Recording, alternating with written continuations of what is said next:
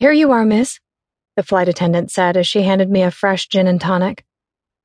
I thanked her and slid the catch down, releasing the small gray plastic table in front of me, and I set down my drink. It was my third since we'd boarded, and I was determined not to down this one. But I wasn't making any promises. Self-medicating seemed like a good option. As much as I loved my two best friends, they weren't good company in confined spaces at 35,000 feet, especially when they didn't want to be there in the first place. "I really can't believe we're doing this," Rose mumbled into her plastic glass, fogging up the inside the way a toddler might. I glanced over to find Kennedy reading a magazine but shaking her head, clearly sharing Rose's sentiment. "Quit moaning, you two." I tipped my head back onto the headrest. I'd not slept since the wedding dress debacle, as my mother now referred to the worst day of my life. My eyes were tired and my limbs heavy, but no matter what I did, I couldn't shut off my mind or the overwhelming sense of panic that crashed over me every time sleep was near. My plan had been thrown off course. Again. I had to do something. Fix things. Time was running out. I needed to take action. Starting with a trip and a leap of faith. "It's going to be good for us. We'll get back to nature, or something." I was tired of having to convince Rose and Kennedy they would enjoy the experience. Maybe they would, maybe they wouldn't. Truth was, I needed this. Needed to be put back together, and I didn't want to do it alone. And really, if I'd asked them to walk the Freedom Trail naked, they would have done it. The familiarity of their whining was almost comforting.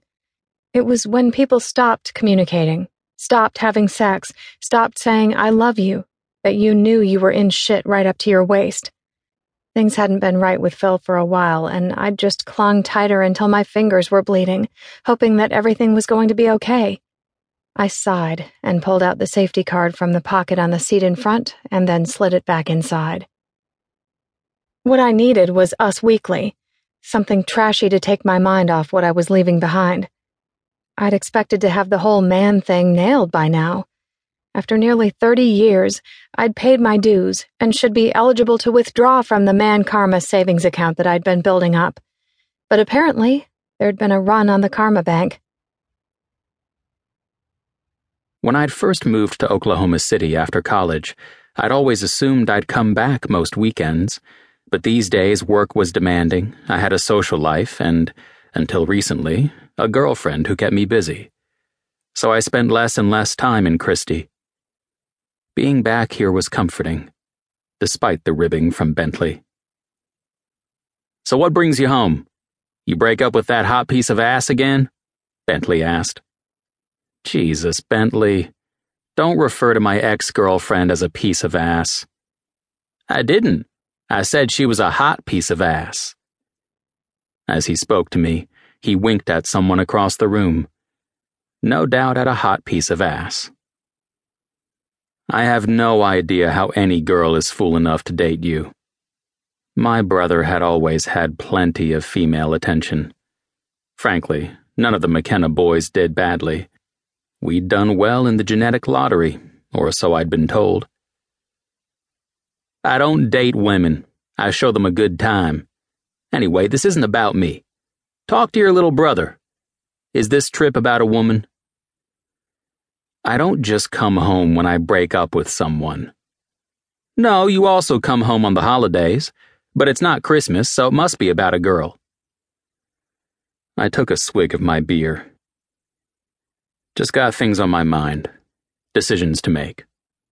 I needed a bit of Christie air. "A bit of Christie ass wouldn't go amiss, I bet." Bentley scanned the bar. "What about Julie?" "I didn't come here to hook up." I had a decision to make between work and family, reality and a possibility, between Oklahoma and Boston. Back home, where every ambition I'd ever had took root, seemed to be the right place to come.